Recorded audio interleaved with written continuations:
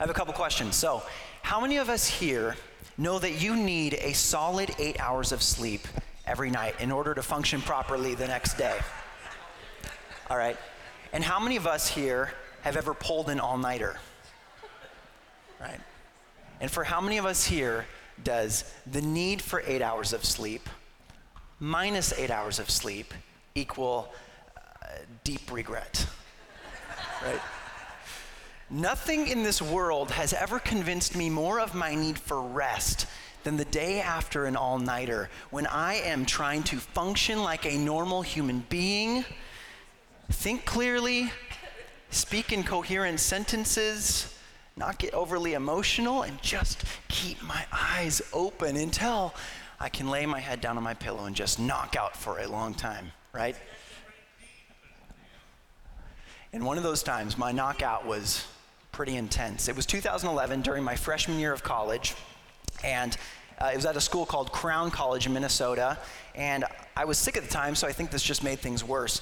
But I had stayed up all night on a Thursday night to get homework done for the next day. So I stayed up, I finished my homework, then I turned in my homework the next day, and instead of taking a nap that afternoon, I just stayed up and I planned to, like I said, knock out for a long time later that night.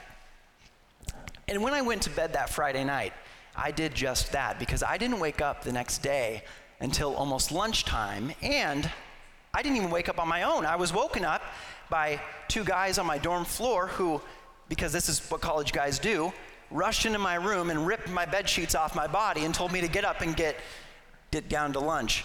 And I told them to go away, and I just fell back asleep until they literally did the exact same thing to me at dinner time. But that time I got up and I went down to the cafeteria and I ate some food, and then I went right back up to my room and fell back asleep until the next day. Now, I'm not very good at math, but from that Friday night to that Sunday morning, I must have slept at least 30 hours. And this event in my life has always reminded me just how much my body needs rest, especially if I'm sick. And this morning, we're going to be talking about rest from Numbers chapter 14. So we're going to finish the story that we began last week in Numbers chapter 13, and we're going to talk about how Israel's continuous rebellion against God only resulted in their restlessness. But we'll also talk about what this story means today and how we can find rest in God. But before we dig in, let's pray and ask God to help us understand his word this morning.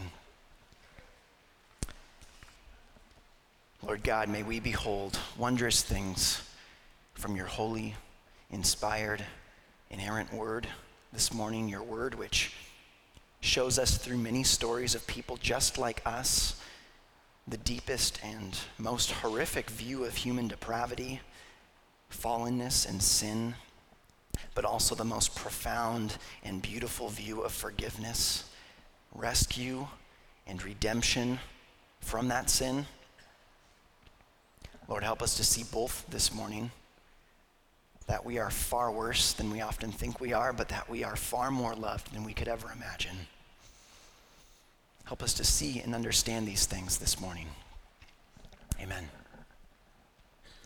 So last week, if you were here, we talked about how God had rescued his people, the Israelites, from slavery in Egypt, and then began to lead them through the wilderness to the land of Canaan, the promised land, the land God promised to Abraham and his descendants hundreds of years earlier. And in Numbers chapter 13, the chapter we looked at last week, Moses sent 12 spies into Canaan on a recon mission to get a look at the land itself and the inhabitants of the land. And last week, we talked about how all of the spies, except Caleb and Joshua, returned to the congregation with a dishonest, faithless, and blasphemous report of the land, saying that they couldn't take the land God had promised to give them because there were giants in it that made them seem to themselves like little grasshoppers. And so instead of comparing the giants to God, they compared the giants to themselves and said, no way, we're not doing this. And so we talked about how to see through eyes of faith and the strength of faith. And we talked about the fact that Caleb and Joshua trusted God's promises for the future remembered God's faithfulness in the past, and walked in God's power in the present. And now this morning, we're going to see how this story ends. And as I was reading through the chapter, I identified 6 sections. So section number 1, Israel responds to the report of the spies in rebellion, verses 1 through 4. Section 2, Caleb and Joshua respond in faith, verses 5 through 10a. Section 3, God responds in anger, verses 10b through 12. Section 4, Moses responds in intercession, verses 13 through 19. Section 5, God responds in judgment, verses 20 through 38. And section 6, Israel responds in rebellion again, verses 39 through 45.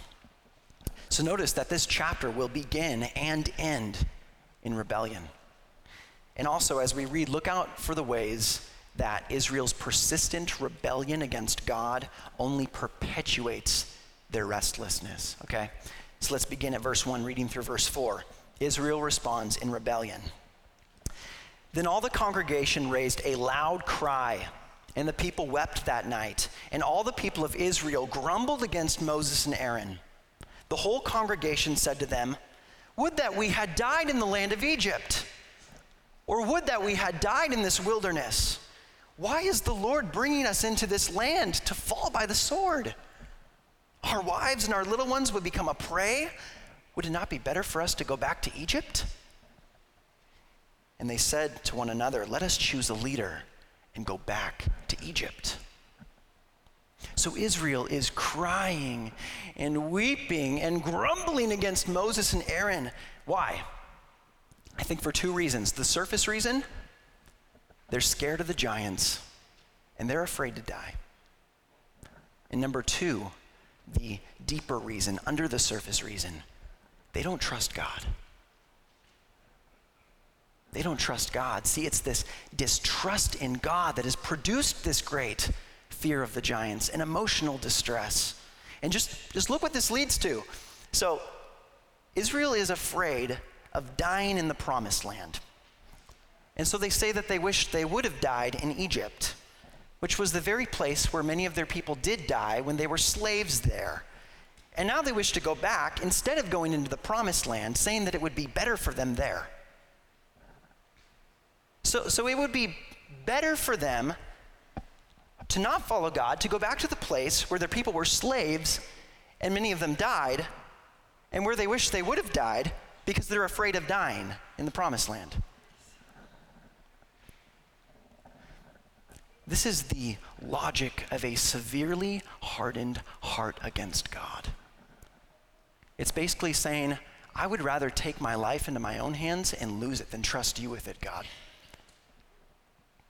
Also, remember this statement at the end of verse 2. Or would that we had died in this wilderness. Remember that statement, okay? Let's keep reading. Verses 5 through 10a. Caleb and Joshua respond in faith. Then Moses and Aaron fell on their faces before all the assembly of the congregation of the people of Israel. And Joshua the son of Nun and Caleb the son of Jephunneh, who were among those who had spied out the land, tore their clothes and said to all the congregation of the people of Israel, "The land which we passed through to spy it out is an exceedingly good land. If the Lord delights in us, he will bring us into this land and give it to us, just as he promised. A land that flows with milk and honey. Only do not rebel against the Lord, and do not fear the people of the land, for they are bread for us. Their protection is removed from them, and the Lord is with us. Do not fear them." Then all the congregation said to stone them with stones.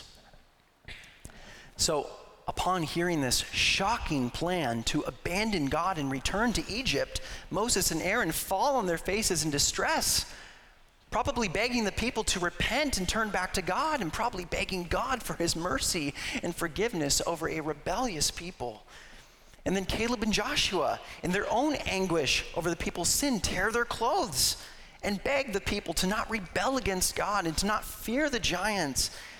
They say, "Guys, listen, far from us being a prey for the giants will be a prey for us.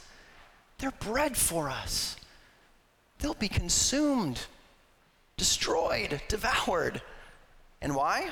Because verse 8, the Lord delights in us, and he has promised us this land. And verse 9, their protection is removed from them because the Lord is with us. But the people didn't want to be God's people anymore. They didn't want to live in a new land. They didn't want God's presence among them. And the fact that the people wanted to kill a couple of the most faithful men of God just shows us that they probably would have killed God too if they had the chance. It just reminds me that sometimes even people who claim to be Christians who are living in persistent sinfulness may get very angry with you, even if you just try to encourage them in the truth of God's word. And they may become even more hardened in their hearts against God. But sin can never bring peace.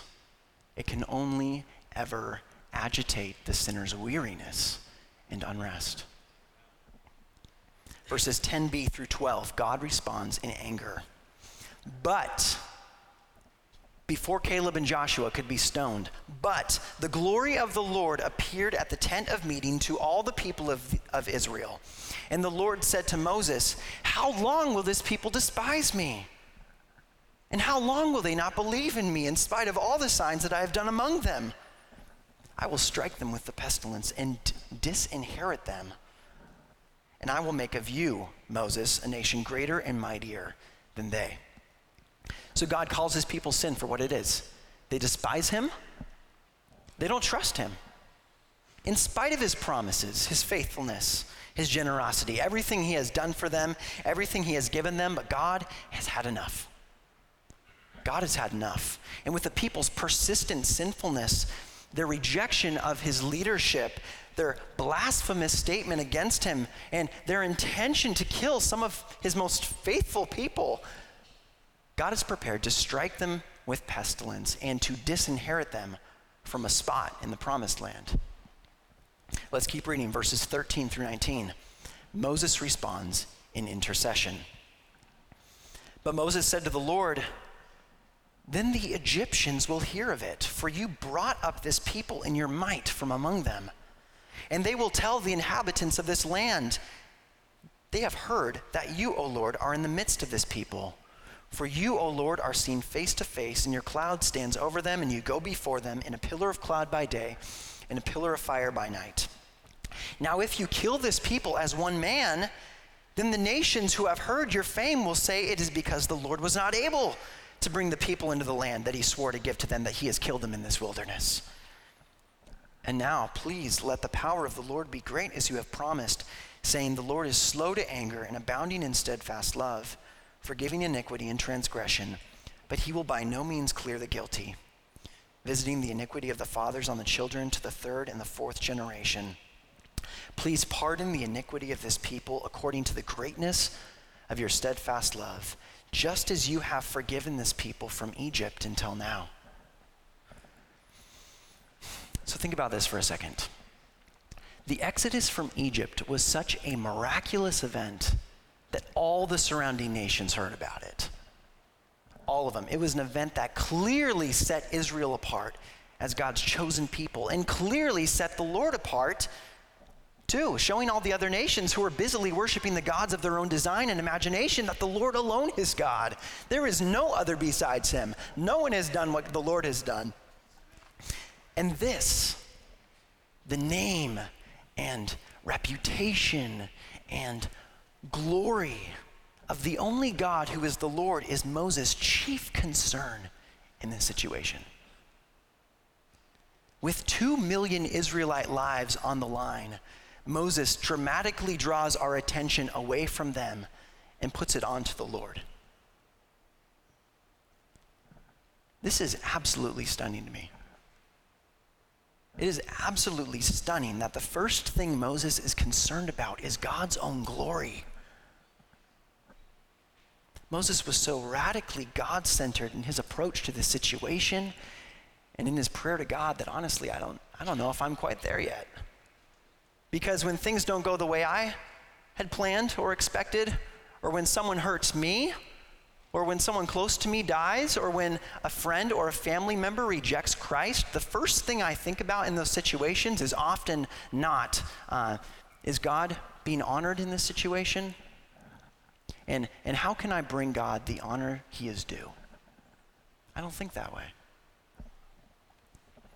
And then again, we see this pattern from the last chapter reappear as Moses appeals to God's promises for the future, his faithfulness in the past, and his power for the present. And so, of his promises, Moses says that God has sworn the land of Canaan to his people in verse 16. And then he quotes God's own words back to him from Exodus chapter 34 in verse 18, where God talks about his love and mercy, but also his commitment to justice. And of his faithfulness, Moses talks about how God is in the midst of his people and has guided them by his pillar of cloud by day and pillar of fire by night in verse 14. And he quotes God's own words that talk about the steadfastness of his love and his forgiveness in verse 18. Then he talks about God's steadfast love again and the fact that God has been actively and faithfully forgiving his people from the exodus in Egypt up until now in verse 19. And of his power, Moses talks about how God brought his people out of Egypt in his great might in verse 13. And then he asks that God's power would be great or be magnified or be put on display in verse 17. But remember, at this point, Israel is distrusting of God's promises, forgetful of his faithfulness, and not walking in his power or with him at all. Let's keep reading verses 20 through 38. God responds in judgment. Then the Lord said, I have pardoned according to your word. But truly, as I live, and as all the earth shall be filled with the glory of the Lord, none of the men who have seen my glory and my signs that I did in Egypt and in the wilderness, and yet have put me to the test these 10 times and have not obeyed my voice, shall see the land that I swore to give to their fathers. And none of those who despised me shall see it. But my servant Caleb, because he has a different spirit and has followed me fully, I will bring into the land into which he went, and his descendants shall possess it. Now, since the Amalekites and the Canaanites dwell in the valleys, turn tomorrow and set out for the wilderness by way to the Red Sea. And the Lord spoke to Moses and to Aaron, saying, How long shall this wicked congregation grumble against me? I have heard the grumblings of the people of Israel, which they grumble against me. Say to them, As I live, declares the Lord, what you have said in my hearing, I will do to you. Your dead bodies shall fall in this wilderness, and all of your number, listed in the census from 20 years old and upward, who have grumbled against me, not one shall come into the land where I swore that I would make you dwell, except Caleb the son of Jephunneh and Joshua the son of Nun. But your little ones, who you said would become a prey, I will bring in, and they shall know the land that you have rejected. But as for you, your dead bodies shall fall in this wilderness, and your children shall be shepherds in the wilderness 40 years, and shall suffer for your faithlessness, until the last of your dead bodies lies in the wilderness. According to the numbers of the days in which you spied out the land, 40 days, a year for each day, you shall bear your iniquity 40 years, and you shall know my displeasure. I, the Lord, have spoken. Surely this I will do to all this wicked congregation who are gathered together against me. In the wilderness they shall come to a full end, and there they shall die.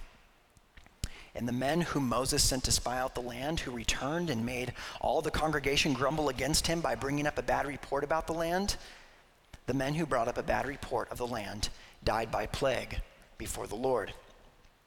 Of those men who went to spy out the land, only Joshua the son of Nun and Caleb the son of Jephunneh remained alive. So firstly, if you remember from last week, all the spies, except Caleb and Joshua, returned to the congregation of Israel with a dishonest and faithless and blasphemous report of the land. And now God has judged them and killed them. And I think the reason God's judgment was so swift and sudden was because these were the leaders of Israel. These were kind of like the pastors over their tribes. They knew better, and they had a devastating influence over the rest of the people. Also, do you recall what I asked you to remember about what the Israelites said in verse 2? They said, "Or would that we had died in this wilderness." Now God said, yes, you will die in this wilderness, and you will not enter into the promised land. Sometimes when God gives us exactly what we want and what we ask for, it's only to our own destruction. But God would keep his promise of the land to Israel by allowing some of the Israelites to enter into Canaan. The promise would be fulfilled for the little ones, the children, and Joshua and Caleb, but not for the faithless adults. So who in here is a teenager or younger? A few of us here. So this is what God is saying. For the next 40 years, we're all going to be wandering in the wilderness, and all of us are going to be dying off slowly. But after those 40 years, you guys, when we're all dead, you guys, the ones who raised your hands, will finally get to enter into the land. And adults, can you imagine having to live out the rest of your life with no hope of the promised land? No hope of ever resting from your wandering until you just die in the wilderness? To wander throughout life without something you're moving toward, without some ultimate purpose, without it all meaning something, is a terrible and woeful existence. The faithless Israelites would be forced to groan under the burden of their own sinfulness for the rest of their lives until their dead bodies fell in a land that was not the one God intended for them. Verse 39, to the end of the chapter, Israel responds in rebellion again. When Moses told these words to all the people of Israel, the people mourned greatly. And they rose early in the morning and went up to the heights of the hill country, saying, "Here we are. We will go up to the place the Lord has promised, for we have sinned."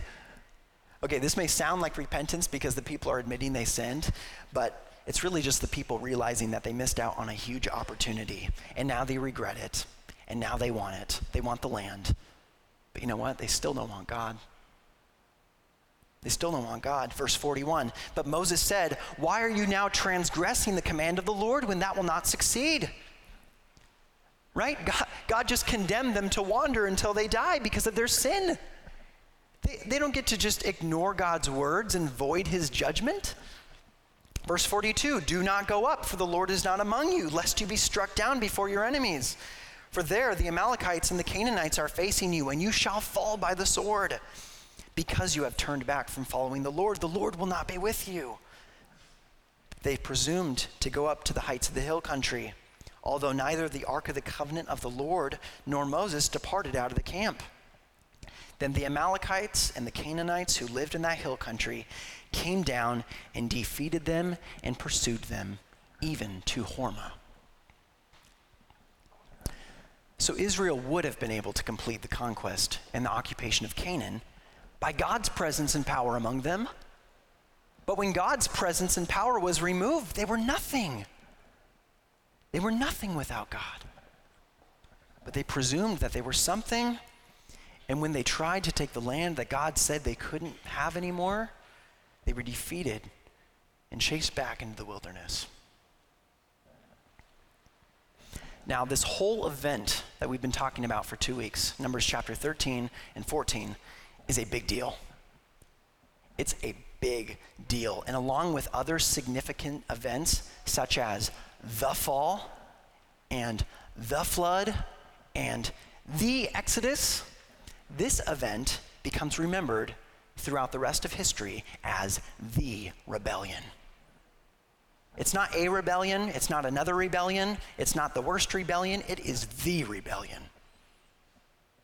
That should tell us something about the significance of this event.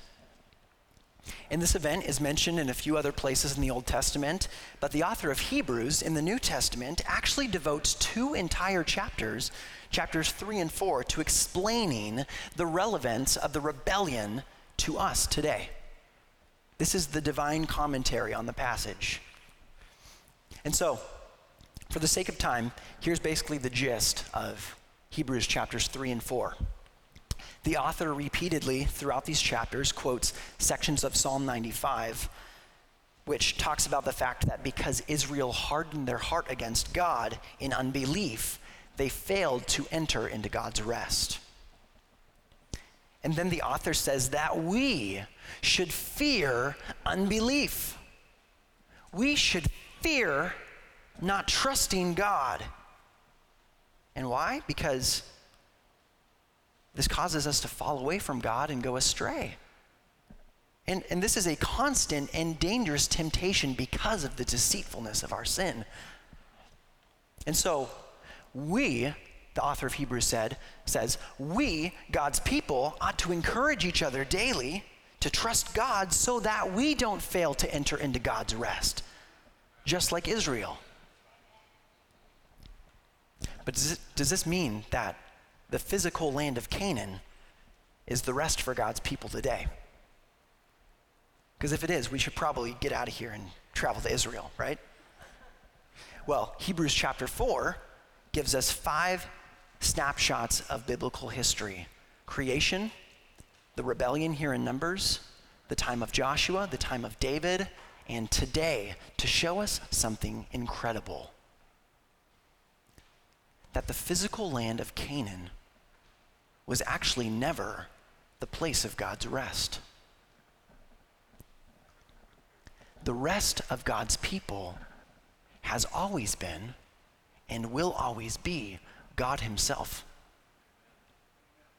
The rest of God's people has always been and will always be God himself. The kind of rest we need is a spiritual rest, and it has always only been acquired through faith in God. The land of Canaan was just a reflection and picture of that rest. So the author of Hebrews says that from the beginning of creation and throughout redemptive history, there has been a rest and fellowship with God that God has kept open for his people to enter, and that we must strive to enter right now, today. But what exactly does this rest look like? Well, I think it's certainly coming into a relationship with God through responding to the gospel in faith. And I think it's certainly the place of eternal rest with God in the greater promised land of heaven. And those are massively significant, life-changing realities. But I think God's rest is something even more than those things. Something that we can have by God's grace in between salvation and heaven. Something in between justification and glorification. Something in between receiving Jesus for the first time and going to see Jesus. I think it's a rest for us to experience and enjoy and live in right now, today, and every day. But what exactly is it?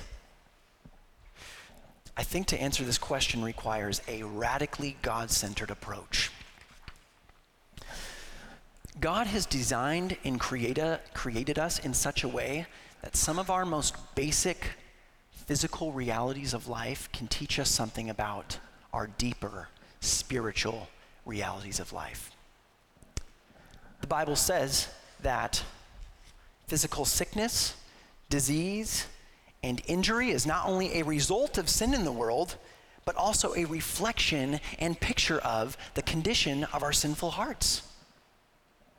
And physical healing from sickness, disease, and injury, sometimes by a miracle, is a reflection and picture of the kind of spiritual, internal healing that we need and that God gives through Jesus by the Holy Spirit.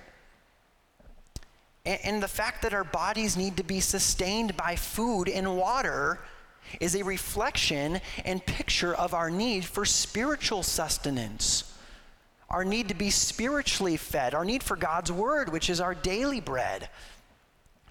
Jesus, who called himself the bread of life, said, man shall not live on bread alone, but by every word that proceeds from the mouth of God. And Jesus said, whoever drinks of the water I will give him will never be thirsty again. And I think along with these examples and others, the fact that we need to sleep every day is a reflection and picture of our daily need to rest in God. At the beginning of the sermon, I shared a story about an event during my freshman year of college that taught me just how much my body needs rest. And that story raises some really interesting questions like, why do we need rest? Why did God create us that way? I mean, God doesn't have to sleep. He could have easily created us without the need to sleep. And sleep takes up so much of our time. Have you thought about that? 8 hours in every 24-hour day. That's a third of our lives. That means that by the time I'm 60 years old, I will have spent around 20 years of my life asleep. Why will I only get to consciously experience 40 years of my life by the time I'm 60? Just think about how much more we could get done, how much better we could perform at our jobs, how much more we could learn and grow, how much more we could devote our time to ministry and loving people if we never got tired and never had to sleep. And sleep is something everyone is dependent upon. It doesn't matter if you're rich or poor. It doesn't matter if you're young or old. It doesn't matter if you're successful or unsuccessful. It doesn't matter if you're super important or unimportant. You have to sleep. And what happens when you try not to sleep? What happens when you pull an all-nighter? Like a boomerang, that sleep you've put off eventually comes back and knocks you out. Why are we this way?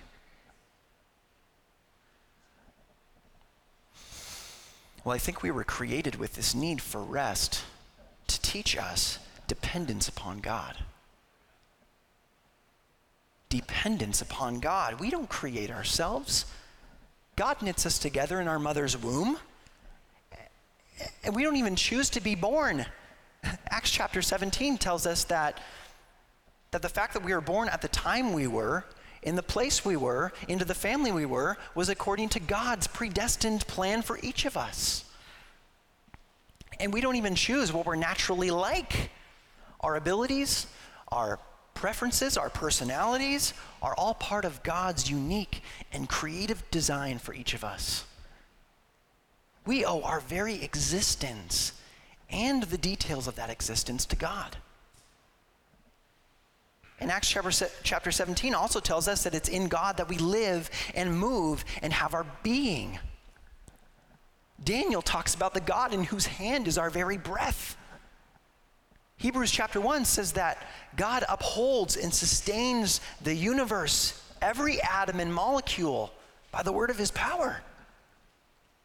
We owe our continued existence to God. And man, I love James chapter 4. Which in verses 13 through 15 says, "Come now, you who say today or tomorrow we will go into such and such a town and spend a year there and trade and make a profit, yet you do not know what tomorrow will bring. What is your life? For you are a mist that appears for a little time and then vanishes. Instead, you ought to say, if the Lord wills, we will live and do this or that." We owe our destiny to God. We are completely and utterly dependent upon God from womb to tomb. And I also think that we were created with this need for rest to teach us trust in God. Trust in God. Let's be honest, we aren't always as awesome as we sometimes think we are. Right? We're fallible, fearful, faithless, fallen. In fact, this is another reason we are dependent upon God, because we're not always dependable, even to ourselves. we have certain deficiencies within us because of our own sin. The Apostle Paul knew it. Read Romans chapter 7. That's why he said in Philippians, I put no confidence in the flesh. We cannot save ourselves. We cannot change ourselves. We cannot change others. Everything about us should convince us that we lack in many ways within ourselves. And I also think that we were created with this need for rest to teach us humility before God. Humility before God. Think about this. No matter how successful we ever become, or what we may accomplish in this life, we are still finite. We are still small. We are still merely human, and we are nothing without God. We are nothing without, God doesn't need a single one of us in this room to accomplish his purposes in this world. But in his love and mercy, he chooses us. He uses us. He wants us. And sometimes he will use us to do incredible things by his grace for this kingdom. But may we never think for a second that we have done or accomplished anything in this life apart from him and his strength and power. I think our need for rest ought to remind us that we must depend upon God and must trust in God because we are not God. In fact, we are utterly dependent upon God and must trust in God because we are not God. And what will unbelief in God inevitably lead to? Feelings of independence and not dependence upon God. Feelings of self-confidence and not trust in God. And feelings of pride and not humility before God. This is what led Israel to rebel against God and fail to enter into the promised land. And listen, this was a sin of its own punishment. This was a sin of its own punishment because it only produced more weariness and unrest. See, just as there are physical consequences of not sleeping, there are spiritual consequences of not resting in God. There are spiritual consequences of not resting in God. So let me give 5 brief examples through 5 types of people. And listen, these are all examples taken from my life and my history, okay? But maybe you'll identify with one of them, okay? Number 1, the control freak. The control freak needs to wake up at the same time every day and eat the same breakfast and do everything according to a set routine. And he doesn't just do things, he masters the things he does. He calculates, he deliberates, he executes to perfection, and he loves it. But if something or someone gets in the way of his schedule or the way he does things, it's a big deal. And it can be very hard for him to deal with, even debilitating. Here's the truth. The control freak will never be free to follow God until he lets go of all perceived control he thinks he has over his life. Think about it. How can he follow God if he is the only one only doing what just fits into his own plan and schedule? As long as he tries to control every aspect of his life and maybe the lives of people around him, he will actually be a prisoner to himself. But when he trusts in the gospel, which tells him that God has done for him in Christ what he could never do for himself, and that God is continually at work within him both to will and to do for his good pleasure, and that God is the master of his destiny, he can rest from the exhausting task of trying to micromanage every detail of everything because God's already doing it better than him. Number 2, the satisfaction seeker. The satisfaction seeker has pursued all the pleasures of the world, But though they've gratified him for a moment, they've always failed to make good on their promise to truly satisfy, leaving him either craving for more and never having enough, or let down and left empty and then on to the next thing, and the next thing, and the next thing without rest. Here's the truth. The satisfaction seeker will never be truly and fully satisfied until he rests in the God that he was created to know and that his heart was created to love. Think about it. If there exists in him a desire which no experience or object in this world has been able to fully satisfy, maybe that shows him that he was created to receive satisfaction from something more, something beyond this world.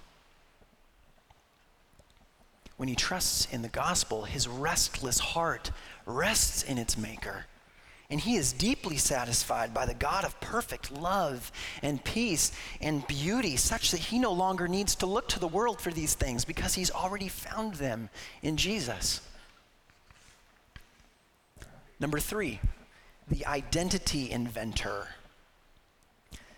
The identity inventor feels constant pressure by the culture, and maybe Facebook, Twitter, Snapchat, Instagram, Pinterest, to look a certain way and to do certain things and to do things in a certain way. And he wants to fit in. He wants people to notice him. He wants to be somebody. Here's the truth. If the identity inventor places his identity in the way he looks, or the things he does, or the job he has, or the car he drives, or in how many likes or retweets or story views he can get on social media, and then something changes, or he loses those things, or one of those things is taken away from him, he'll lose himself. Think about it. If everything in this world is temporary, fleeting and passing away, and if he allows any of those things to define who he is, then when that thing changes, or when that thing passes away, so will his identity. And he'll be left asking, now, who am I? But the gospel tells him that he is not what he looks like. He is not what he does. He is not the way others view him. He is the way God views him. And how God views him is in Christ as his beloved son who was bought with a price and was adopted into his family. And that never changes. And he can rest in that. Number 4, the suffering sinner. The suffering sinner is stricken with the guilt and shame of sin. And he believes in Jesus and has prayed to God for forgiveness from his sin, but he just doesn't feel fully forgiven. He feels sick and unclean and dirty, and those feelings sometimes just lead him to keep recommitting the same sins over and over without rest. And he's stuck. Here's the truth. The suffering sinner will never be freed from sin's power over him until he is freed from its guilt and shame. Think about what he's doing when he repents of sin but just doesn't feel forgiven by God. Deep down, he's actually basing his standing with God on his own feelings and not the pronouncement of the gospel over his soul. Only through trusting in the gospel of God's eternal cleansing and infinite forgiveness and perfect righteousness in Jesus can he be freed to rest from those wearisome feelings of guilt and shame, which keep him feeling sick and unclean and dirty, and in turn just keep him stuck in his sin.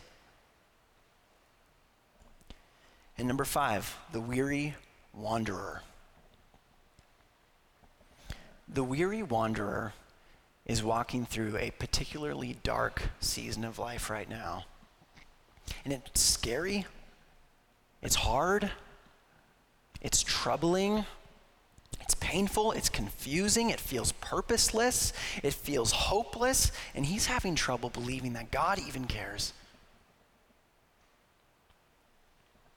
Here's the truth. The weary wanderer will never see the hidden smile of God behind his frowning providence until he sees through eyes of faith. Think about this. If God is sovereign and really in control, and the weary wanderer is going through the valley of the shadow of death, can he really believe that God is not there? Can he really believe that it is without purpose? Can he really believe that God is not still at work, perhaps in a quiet, mysterious, and hidden way, still bringing about his good purposes, even through this darkness? Can he really believe that God does not care? The gospel tells him that God is in the business of bringing some of the greatest good out of the worst evil. The weary wanderer can rest in the only person in this world who can look at him in his suffering and say, I know, and I've been there for you to save you from a suffering that is infinitely worse than the suffering of this life.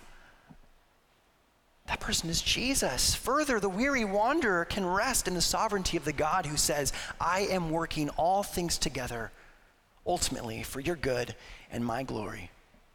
Trust in me, even though it doesn't make sense right now. One day it will. One day it will.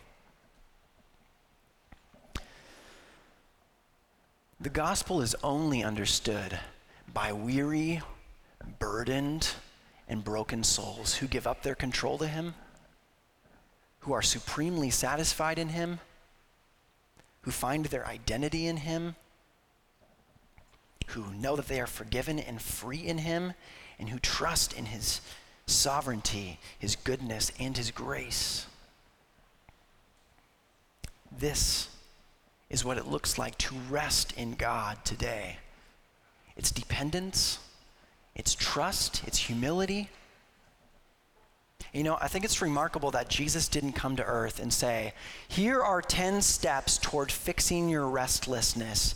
There you go, take it. I'll be watching. Let me know if you need any help. No, Jesus came to earth and said, come to me, all you who are weary and burdened, and I will give you rest. Matthew 11:28. This wasn't only a promise for salvation or just a promise for heaven. This was a promise for today. And Jesus could promise this rest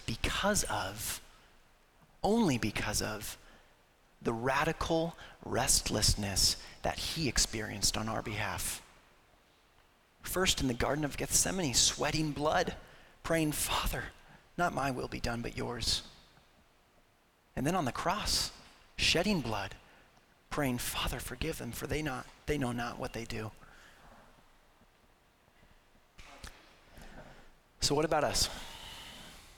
Will we, just like the Israelites, depend upon ourselves and trust in ourselves and exalt ourselves and never enter into the rest that we were created for? Or will we depend upon Jesus and trust in Jesus and exalt Jesus and enter into the rest that is sovereign, all-satisfying, unchanging, free, and of great and glorious purpose?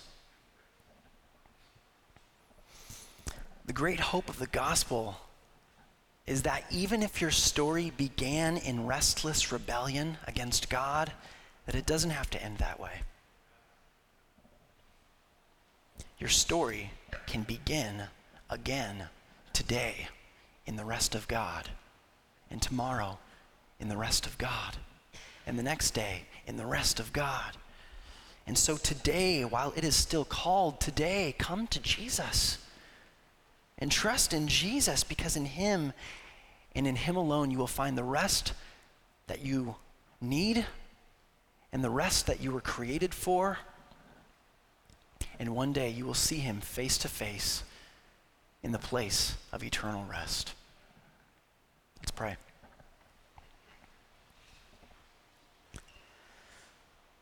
Lord God, I want to pray for those of us in this room, myself included, who are in some way exhausting ourselves by not resting in you and in the gospel. Maybe it's in a big way, and maybe it's in a small way, but Lord, I pray that whatever the case, that you would open our eyes to see your goodness and your truth and your beauty, and that you would give us the grace to humbly trust and depend upon you as our one and greatest comfort, both in life and in death. We ask this in your name. Amen.